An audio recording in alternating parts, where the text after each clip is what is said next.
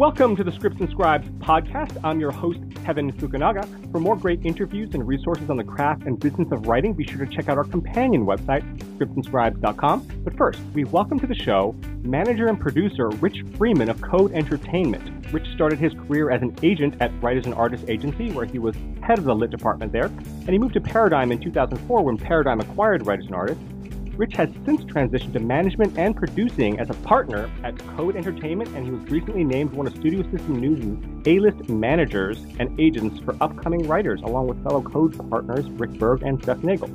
Welcome to the podcast, Rich. Thanks for joining us today. Thanks, Kevin. Glad to be here. Let's just start off from the very beginning. How did you get your start in the entertainment industry, and what inspired you to want to work in Hollywood? Well, I was always interested in movies, I guess is the short answer. The longer answer is that I graduated from Emory University and wanted to move back to where I came from, Boston, and I wanted to be close to home for the first few years after college, and decided to give it a shot in the local production business.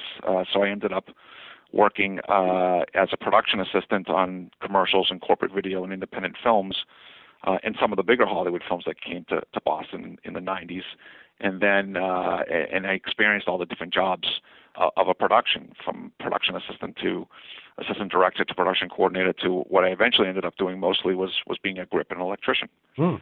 I did that for 4 years, and then realized if I was going to really give it a go in this business, and this is my belief for writers and directors and everybody else, just my opinion, you have to do it in Los Angeles. So in early '96, I packed my bags and drove west and started temping for a number of months in L.A., doing various things, and ended up getting a job as an assistant at Writers and Artists in October 1996, I think it was. Yeah, and worked your way all the way up to head of the lit department.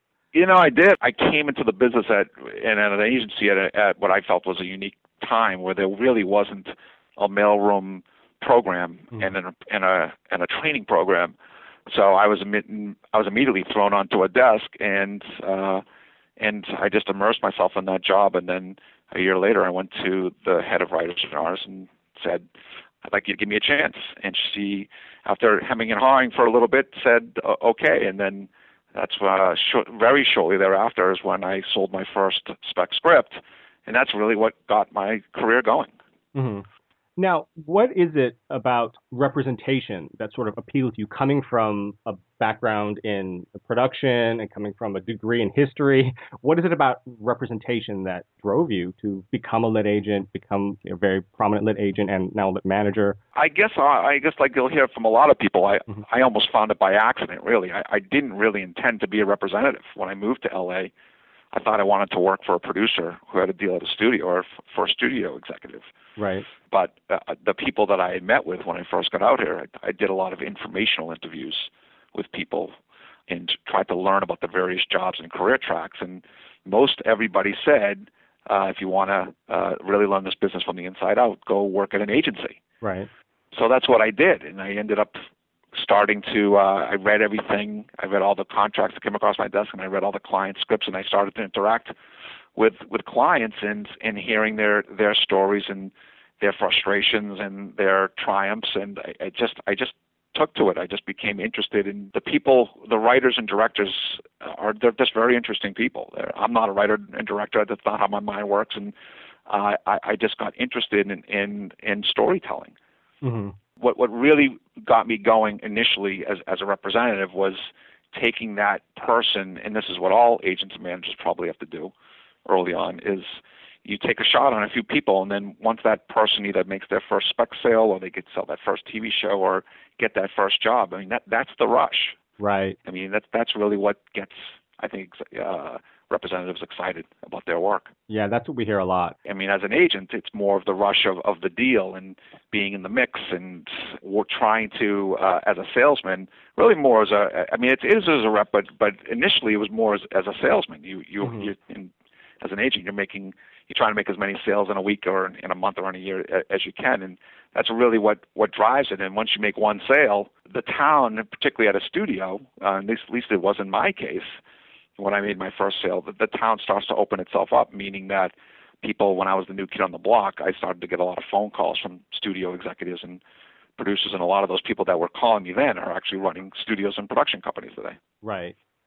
Now, you had mentioned sort of that rush of completing sales as an agent, and now you're a manager-producer, so you're sort of still in that arena, but sort of also in the sales arena from the other side, selling product as a producer. To you, what do you find the biggest difference in terms of the job descriptions and responsibilities of being an agent versus a manager-producer? It's a great question, and I would say primarily the differences between being an agent and manager is volume. Mm-hmm. That's really what it is. As an agent, you represent, at least in my case, I represented 30 to 40 writers or directors at a particular time, and then worked with another 20 to 25 people that the agency deemed important or that I was asked to assist on. And then, as an agent, you have 10 meetings a week, whether a producer's coming up to me with a group of agents or a client or you're going out to the studios to cover a studio. Your day is just inherently a lot more hectic because of that. As a manager, you're much more focused on a smaller core group of people. You don't service anybody. You're working with in my case, I have 20 or 25 clients, and I read every draft now, and I have people come into my office, and I want to hear, I hear ideas before they're written. I didn't do any of that as an agent. It's just a much more personalized form of representation management versus the agency. That's the way the town is set up. Now, obviously, there are going to be some agents that, take care of their clients a little more personally than some others. Sure. But generally speaking, it's much more of a volume business. Mm-hmm. Now, you had mentioned you have 20, 25 clients at a time currently as a manager versus obviously the volume you deal with as an agent, both your clients and sort of on a team and servicing agency clients. In terms of finding new clients and sort of integrating them into your stable, obviously agents and managers are always looking for new talent. You're not going to turn away somebody who you find absolutely brilliant. But, for example, it's often said that the excuse, I'm not really currently looking, when an agent or manager tells to a prospective client, an aspiring screenwriter, is sort of a polite blow-off. Right. That's a fair statement. Right. But when it actually is true, for example, you find somebody that you think is talented, but maybe not the right fit, is that something that you or, other agents, managers would consider introducing to referring to other agents, managers? In other words, if an agent or manager came to you and said, "There's this pretty good writer, I don't think he fits for me, and obviously, I've got enough clients. Are you interested?" Is that something that managers and producers?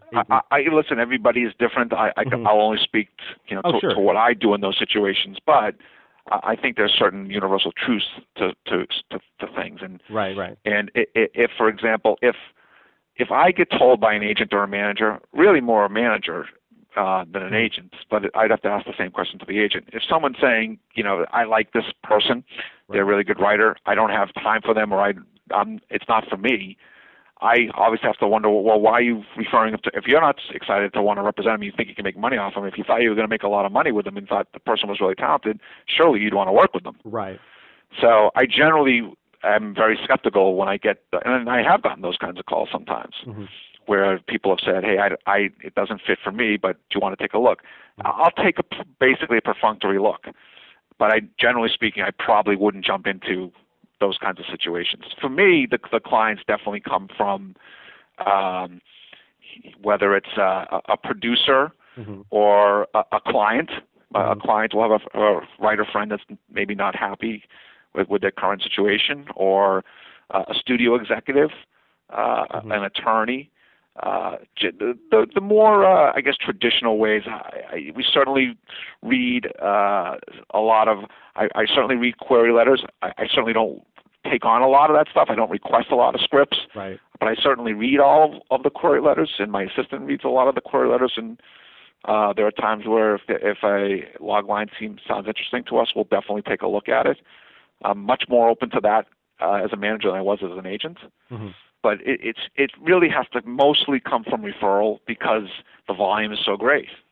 Right. The scripts that come in, I've learned through experience that generally speaking, the unsolicited call or the email that gets sent when you've asked to see the script, it doesn't work. It doesn't work out for you. So I would say most of my clients, since I've become a manager, have come from either production company executives, studio executives, lawyers, or even there's a good new resource. Franklin Leonard's Blacklist website certainly is a good resource. I'm certainly a member of that site. I haven't signed anybody off of that site yet, but I think it's a valuable tool for representatives. Right. Well, and speaking of that, I mean, obviously we hear from a lot of newer screenwriters always asking about the referrals and other ways in. And you had mentioned Franklin Leonard's Blacklist. What are other resources other than obviously the big ones, the Nickel, obviously Austin? Are there any other sort of competitions or online posting systems like Spec Scout, stuff like that, or any of the other ones that you use or would recommend or that you think are useful? Not really. I mean, this is always the question. I used to speak on quite a few panels when I was an agent. This is always the hardest thing, and I know this is what writers want the answers to, which is how do you get an agent? How do you get a manager? How do you do that? And after 18 years, if somebody could give me a good answer, I'd love to hear it. I mean, really, because it happens by accident a lot of the times. It's because a friend of a friend, or a dentist of a friend, or what have you. You get to them, and I really do believe this.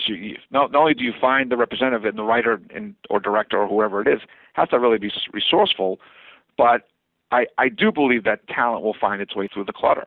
I honestly believe that. I mean, there's the Sam Goldwyn screenwriting competition, and Nichols for sure, but I don't follow a lot of the spec tracking sites. There's only so many hours in a day. Right. No, I got you. And, you have your own clients to deal with.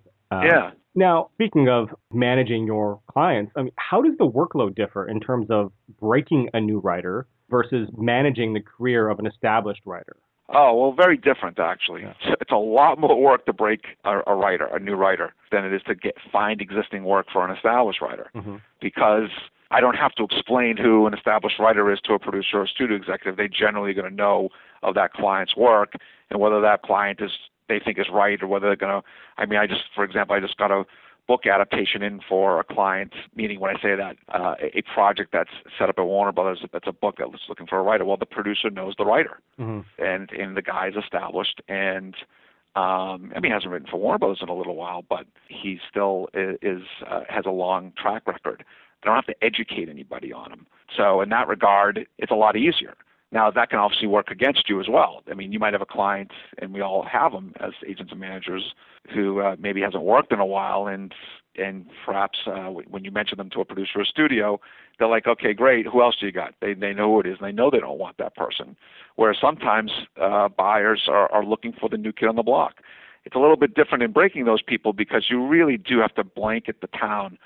You hope to have, if there's a script that a young writer or less established writer has written that can garner attention, that could be used as a calling card. Everybody needs that. Everybody needs a calling card. Right.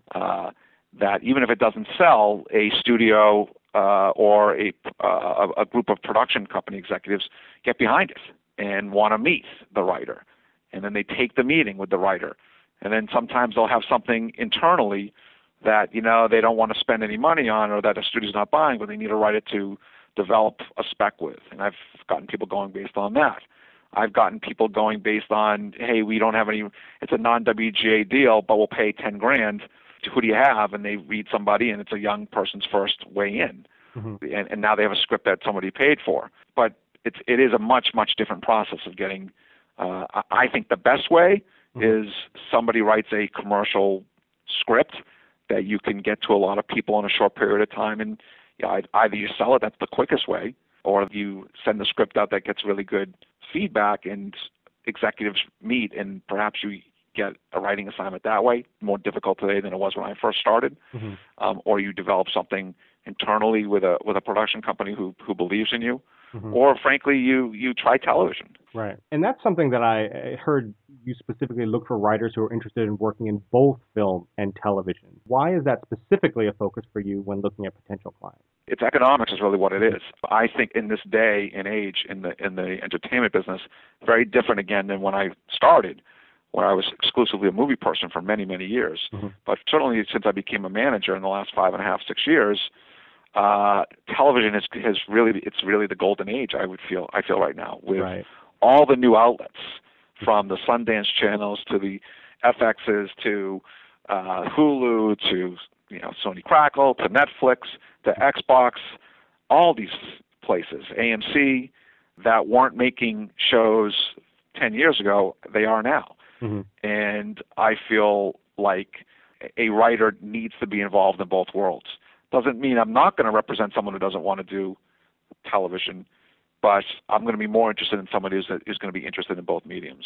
Right. It's too hard out there today. You have to want to do both, and some of the best writing, is being done in television, more so than in even features these days.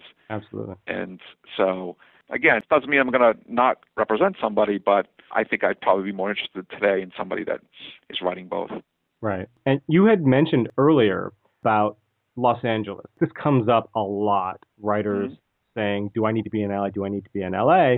And for the most part, the people that we speak to, almost across the board, say, yes, if you want a career. You can sell a spec from pretty much anywhere as long as there's an internet connection. But if you want a career, it's infinitely more difficult. And it's infinitely difficult as it is, but it's infinitely more difficult if you're not in LA. What's your take on that? Clients who great question. I am of the belief that you need to be in LA. This is where the business is. This is where everything happens. You are going to run into people all over the city who are involved in the entertainment business in some way, and you just never know who you're going to meet. And I'm really more speaking specifically to people that haven't cracked the system. Right. If you're from New York and you have a track record 10 years or 5 years of writing features and you sold your spec and you haven't had a movie or two made, you can do whatever any way you want. I'm more speaking specifically to people who haven't cracked the system. Right. To be living in Miami or in Chicago or New York, for that matter, and you haven't cracked the system, doesn't mean you can't. It's just you're going to be behind the people that are here, in my opinion. Mm-hmm. And that's because the film business has become so localized in the city of Los Angeles.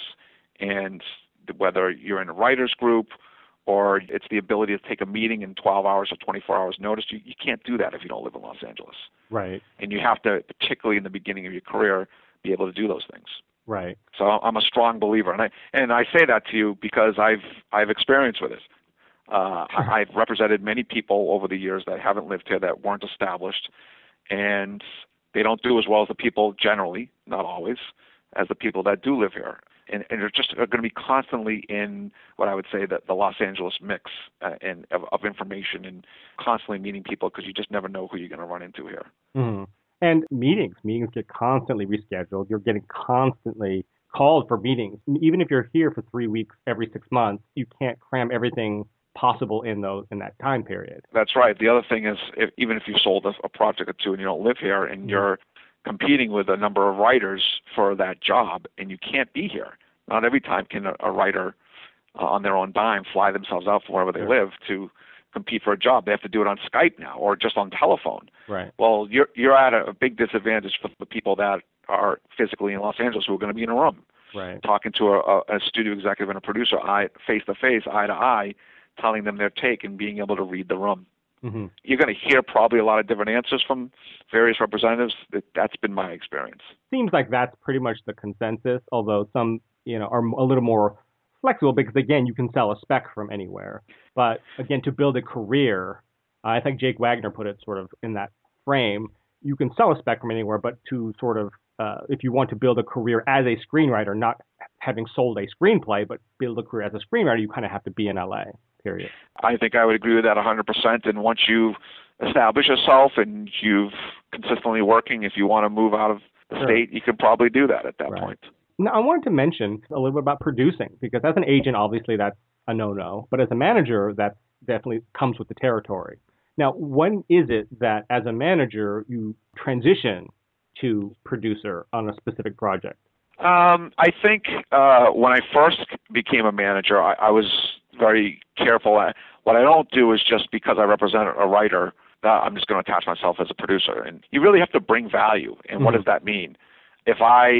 particularly on a script that maybe has been around for a few years that I've always been passionate about, if I start to spend a lot of time trying to find financing or put a director on or an actor or even another producer, I should be compensated for that. Sure. And there are projects that I've been working on since I've been here for the last 5 years that I've gotten close on, and some might be moving forward, and others aren't going to move forward. But in those cases, clients have no problem. They actually want you to be involved as a producer because you're their eyes and ears, and they know no one else is working on it right now. And so in that regard, I'm excited to jump in as a producer on some of these projects. There are other projects that I know aren't going to go anywhere, and either they just sit on the shelf, or if somebody comes up with a new script, it's much more important that you sell it, a script, than as a manager just say, hey, save the 10%, I'll be a producer and I'll be your eyes and ears. I don't do that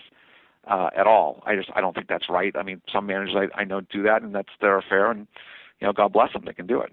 I feel like you have to be adding some kind of value. Right. And that means whether from inception, from the idea when they sent you the log line, that you start to, and then you read a treatment, and then a first draft, a second draft, a third draft, and then you're ready to show it to people. It's maybe more warranted in that situation. But if somebody just says, hey, I've got a spec that I want you to read that I just wrote, and you think it's good, I don't just generally attach myself to that kind of thing. Same in television.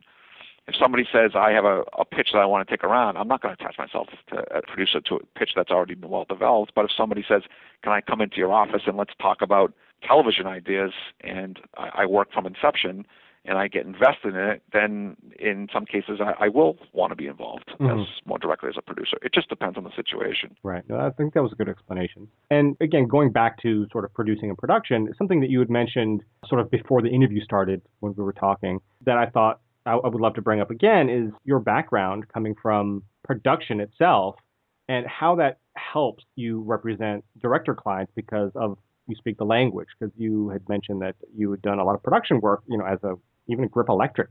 Yeah. Can you touch base a little bit on that? I think it's a very valuable tool to have as a representative to have experience working on sets, not going to sets and visiting a client right. and just sitting by the monitor, but actually having been a production assistant and a coordinator and an AD on certain things, and mostly as a grip and electrician on commercials and independent films, I can feel like I can speak the language of directors and even help writers in dealing with producers and independent financiers when they say what something's going to cost. And I feel like with my background, I can be helpful in explaining the production process to directors who, if they've directed anything, they'll know something about it, but writers who may not know as much about it. It's a great education to have as a representative to know something about the production process. Right. No, absolutely. And as a manager and producer, I think it's also helpful because, again, a majority of representatives, their entire experience is in office, on the phone, and that. That's right. That's right. And by the way, the other thing I should mention is that, my partners here at Code are physical producers as well. One of my partners is a line producer in the DGA, and we also, we finance movies here, and we also line produce our own movies. So being in those rooms and meetings when we're finishing films and talking about what things are going to cost, it's been like graduate school for me for the last 5 years, learning about the independent film process. I thought I knew a lot about it when I was an agent, but once you sit in rooms and meet with foreign sales agents and financing people and learning about the production process, it's a very different animal than what agents and most managers are gonna see on a daily basis. Because I'm not aware. There might be one or two other management companies, I'm not sure, that have financing to make films, but it's rare. Yeah, no, absolutely. And touching base on that, actually, now that you bring that up, is producing outside projects, meaning not a client of Code, and not coming from somebody who brings something else to the table, meaning like coming from another management company, sort of bringing a client, but bringing other attachments that helps in the financing process, but coming from an outside, just a screenwriter bringing a project. Is that something that Code would do? Yeah, it is. I mean, we absolutely. In fact, if I understand your question correctly, we actually haven't produced any of our clients' scripts. Oh, okay. I mean, we've submitted them, but for whatever reason, sometimes they fit and sometimes they don't. And it's just turned out that we haven't produced any of our clients' projects. So we get submitted, and I get a lot of projects submitted to me as well, projects from management, other managers, and from producers saying, hey, we have this project. This is the director. This is the budget. We know you have money to make it here. Sometimes there's an actor attached, sometimes there's not. Sometimes there's no director attached, and it's just a naked script. Can you take a look and let us know if it's something that you want to meet, and Code should finance it. So we get those calls all the time. Okay. Absolutely, and yes, we will absolutely, if it makes sense, get involved with a non-client's project. Cool. Now we have a few listener questions which I want to throw your way. The first one being, is there a best time or day of the week to query? Good question. I don't think so, really. Yeah. Maybe a Monday morning, I guess, or Friday afternoon if there's somebody's in the office. Right. Probably to Tuesday to Thursday are times that are mostly either you're out of the office at meetings, or you're on the phone, or you're just busy with your daily things that you're doing. Right. But so I don't know if there's really a good time for most agents and managers. I don't really believe that. I certainly have looked at queries at 1:00 when I don't have a lunch at times, and 9:00 at night when I'm home, when I'm looking at my iPad. Right. I don't think there's any set kind of time or of day or any particular day. Right. And that's the only thing that I have heard, because everyone is different, everyone's schedule is different. But the one thing I have heard is try not to query late or super, super early, because a lot of times, I don't know if this is the case for you, but it's attached to their iPhone or their BlackBerry or whatever, and emails go through, and querying at 3 a.m. is not necessarily. Yeah, I guess if you query at 3 a.m. and a person wakes up at 6:30 or 7, whatever it is, they get up and they look at their emails and they see a query letter, then they'll probably read it at that point. Right. Yeah, I would say at noon is probably not the best time to send a query. Yeah. No, I actually heard that 3 a.m. is not good if it wakes them up and they get angry. Well, if it wakes them up, yeah. That's. I mean, I have everything's on silent, so. Right. It wouldn't wake me up, but meaning that once I get up and I look at the iPad or iPhone and I see what my emails are, that it shows up. Right. And then here's one. Can you use a feature spec as a writing sample for TV staff jobs? I don't think so.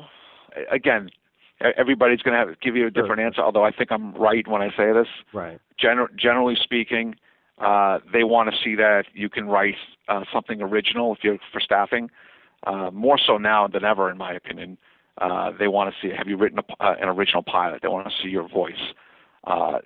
Most will say they'll read a spec features, and I think some will, but I would say most would prefer to read a TV sample for staffing. That's my opinion. Right. And why start off at a disadvantage, right?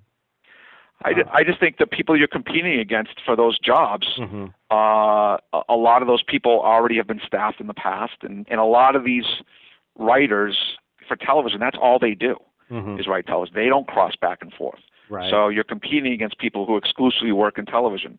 So particularly if it's a script that either was produced or sold for a lot of money or got a lot of attention, then I think there's always going to be those cases where I think feature samples are going to be just fine. Sure. Generally speaking, it's much preferable to have a TV sample. And talking about TV samples, there's always the back and forth of having an original pilot versus a spec in terms of writing samples. Is it important for TV writers to have both a pilot and specs, or is one or the other good enough? In other words, if they have a great pilot but no specs, TV specs, or if they have TV specs but no original pilot, is that okay? I think it's great to have both, but if I had to choose between one or the other, and then there was only one or the other, I would definitely go for an original spec pilot, because that has changed a lot. When I first became an agent, I was a TV agent for the first year and a half, and spec, like Seinfeld at the time, or Sopranos, or CSIs, those were good back in those days. I think there's been a dramatic shift from those kinds of scripts to original pilots. I think these television executives want to see an original voice. Sure. They don't want to see you copying somebody else's show. Mm-hmm. Particularly for staffing, I think they're going to hire somebody. I think they want to see that. Right. I can tell you, and I'm not in that world on a daily basis, so a television agent or specific television manager might tell you something different. But the clients that I have with agencies that are up for staffing this year, when I see those letters that are coming my way when I'm being copied on them and they're making submissions, they're mostly pilots. Mm-hmm. They really are. So I think that's the way to go if you have to choose one or the other. It's nice to have both, but if you have to choose, I would say a pilot script, something original. Gotcha. Now, here's a question. It's sort of a long one. I'm kind of going to read it as is because it's got a lot of moving pieces, so to speak. Okay. It's from one of our frequent listeners, Clint. He says, because managers interviewed in the past make clear that they are interested in developing the writer and not just selling a single spec script, I'm curious what the bar is for bringing on a new writer as a client. Must concept and execution be perfect, or at least an 8 on a scale of 1 to 10? What if the writing is really good, but the story needs tweaking, developing? The question comes from personal frustration from getting several emails like this, quote, I took a look at the script, and although I thought it was well written, it's not going to be for me, just not my zone, end quote. Now, I'm willing to concede that such responses could be typical Hollywood sugar-coated, you suck, but there's a consistency in the passes, and the script itself got some love as one of the favorites of the screenplay mechanic. How does a manager decide a writer is good enough to develop? So that's basically the all-encompassing question, I guess, is how does a manager decide a writer is good enough to develop? I think you're going to get a lot of different answers, but I think, and this is going to speak to more, I think, of what's happening in the town today. So I'm going to try to be brief, but it's going to be hard to do that. Yeah. And if I trip over my words, I apologize in advance. I think there's been a fundamental shift in the thinking of representatives since the WGA strike from 2007. That has changed the game 100%, in my opinion. There used to be 500 writing assignments out there, and now there's 200. Mm-hmm. And where Warner Brothers or Sony would have 50 to 100 open writing assignments, now they've got 15 to 25 real assignments. Whereas studios used to rely more on the spec script, they're relying much more now on the Da Vinci Code type stuff, the 50 Shades of Grey, the Harry Potter book, the Marvel character, the Disney ride, the old TV show that they want to make into a movie, et cetera, meaning underlying IP. And as a result, that's where the money is with the studios. And those assignments are what I've just said. Or maybe it's the hangover in the case of a comedy. Meaning that, so the studios want to hire people that can write scope, that can write big on a bigger canvas, and that's generally why I think today representatives are passing on the example that you just gave to me. Now, that said, there's always going to be those exceptions. If a script is 8 out of 10, yeah, I would take a shot on an 8 out of 10. If they're writing a tiny little movie, it's going to be harder. I'm going to admit that. Not because of me. It's because of what I'm told as a seller. Why it's very hard to get those kinds of people going, and the economics of taking, and this is what writers should try to understand, is taking on somebody that's going to take 3 or 4 years to get going, and maybe it is a business. I can't afford to spend countless hours developing a writer who I think is really good. Again, I'm speaking from experience. I've done this in the past. Spending 2 or 3 years on somebody who writes really well, but writes on a very small canvas, and I make $2,500 in commission after 3 years. Well, if I've put in hundreds of hours to try to either get that person exposed in the town and set meetings and send out scripts, and after 2 or 3 years I only made $2,500, I've lost money. And I think that's probably what you're getting. That in that specific case, a writer, when they get a response like that, that's what they're saying. I think the representative is saying, good writing is not blowing me away as a writing sample, and it's just not a big enough movie for me to be interested in to see something else. If I read something that I thought was a 9 or a 10, but it was tiny, I'd meet them. I'd want to work with them. I certainly have several cases and current clients that I actually work with now that started off that way. But the writing was that good, and that's going to be rare. That's going to be once a year, or maybe a couple times a year if you're lucky. generally speaking, these days for me, I want to know that somebody can write a commercial idea and execute it. 8 out of 10, maybe even a 7 out of a 10. But if you get below 7, it's, as a newer writer, probably going to be harder. And I think that's the truth of the matter. I mean, most of these representatives, we get paid by the studios. That's how it works. Independent film, yes, I've certainly made decent money getting movies made for clients over the years with independent film, but that takes years to get off the ground. Now, you certainly can write a movie like Juno, and it's a small little movie that becomes a big deal, and that writer now is one of the biggest writers in Hollywood. So it certainly can happen that way, but it's rare. And I certainly often hear that from a lot of writers. Well, it's like Juno. Well, it's like No Country for Old Men. Well, it's like this or that. Well, yeah, you heard about that, but you didn't hear about the hundreds of other scripts in that particular genre that went nowhere, that didn't sell. So the vast majority of those kinds of scripts don't go anywhere, and you can't make money off of it. And while I'm interested in developing new talents and see it thrive, at the end of the day, it's still a business. And I have to focus most of my time and energy on writers who can execute a commercial idea and do it well, as opposed to someone who is writing about their hometown experience in some town in Oklahoma, and it only speaks to a small number of people. It might be very well written, sure, but what do you do with that? Right. So I think that's maybe more of a long-winded answer, but I think generally speaking, when a writer like that gets the answer that he got, what that means is it's just not good enough to want to jump into, number one, and number two, it's just not a commercial enough idea, or it's not a big enough movie to want to jump in. I think it's harsh, I know, but I think that's the reality, because I'd send those same emails. Right. You said it was long-winded, but no, that was actually a very well thought out and detailed answer for a question that's constant, that we get all the time. So no, I appreciate that. Yeah, no, it's definitely a question that I've heard before, mm-hmm. But it is, and I know agents and managers, probably agents get it worse than the managers, but agents sometimes don't have the best reputation when it comes to this. Right. But I must say, it's simple economics. It's too hard in the town today to work with writers that just don't want to listen, and some don't. Some just feel like, well, let's go get Tom Cruise, or let's go get Ryan Gosling, or let's go get XYZ director that's gonna it's one of the biggest directors. Well, I hear what you're saying, and you're one of hundreds of people that say that same thing, but that director has 50 offers a month, or 10 offers a month, whatever it may be, right, and the chances of putting something together is not great. Right. So why not, for the lack of a better word, why not sell out in the beginning? Mm-hmm. Try to get a career going. If you really want to make a go of this business, find an idea. Read a lot, read magazines, watch movies, see what movies are making money. If you're interested in this business, you should be reading Variety or going on Deadline, mm-hmm. And seeing the grosses, and you'll see what the studios are making, and you should act accordingly. Right. No, absolutely. That's good advice. Now, we're sort of running short on time. We've got a quick mm-hmm. section called Rapid Fire, and then I'm going to throw a few questions your way. If you're ready, who would you rather have introduce you at an award show?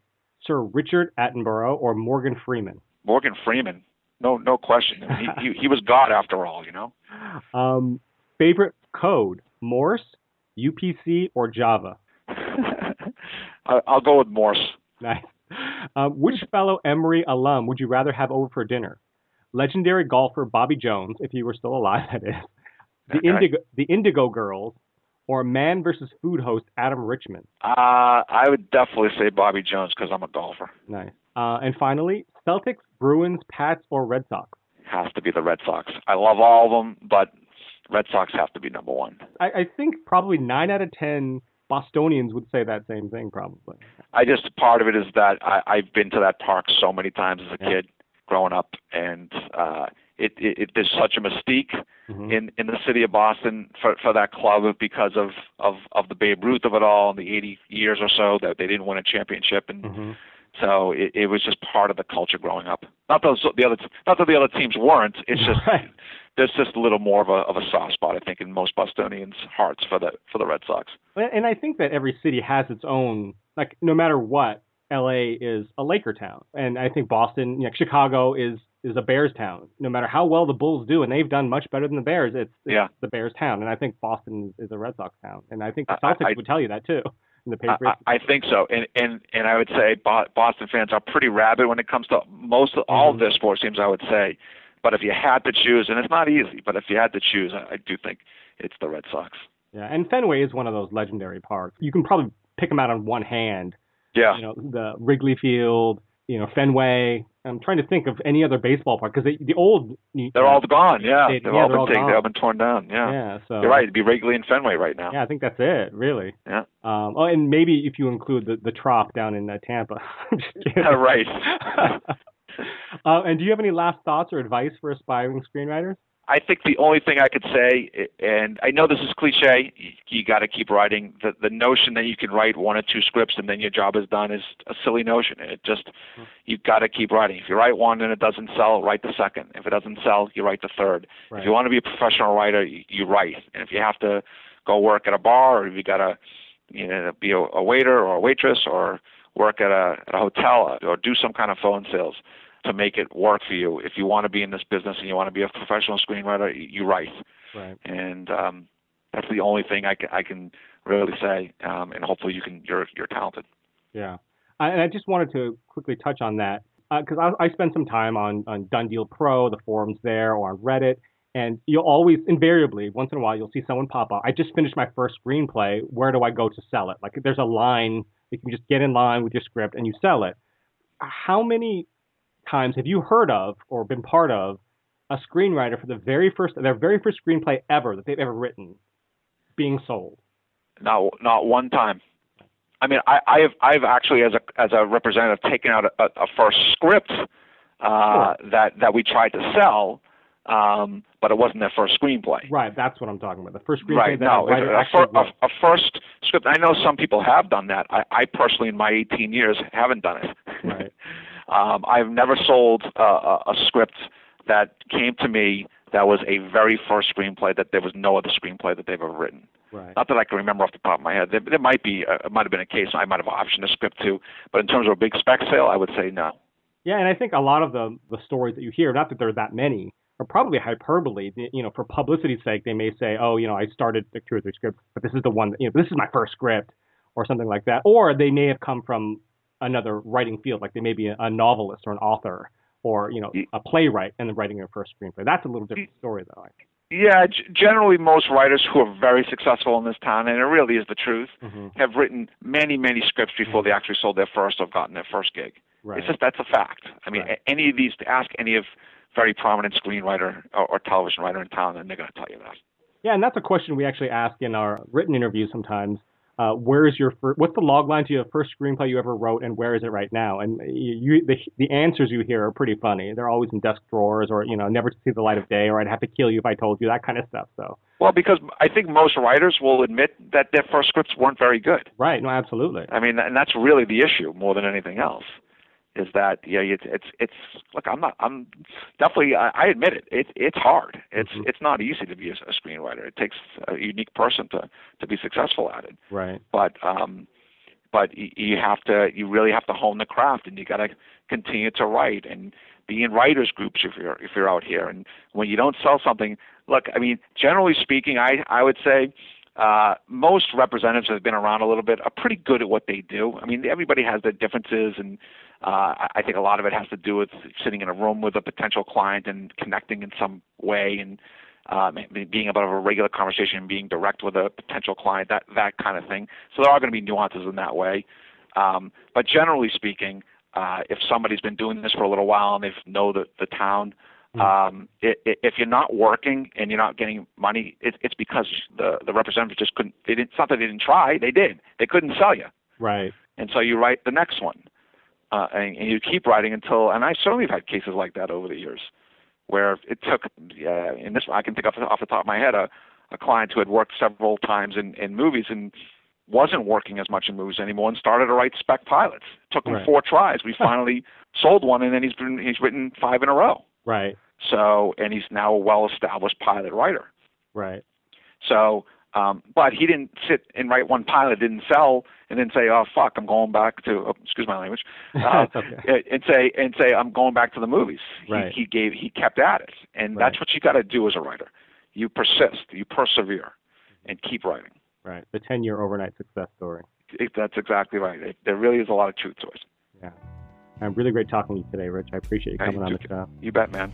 You can follow Rich on Twitter at Rich9869 and check out their website, codeentertainment.com. And of course, you can find us on Twitter at ScriptScribes. There's no and in the middle there, just at ScriptScribes, and on Facebook, Facebook/ScriptScribes. Thanks for listening.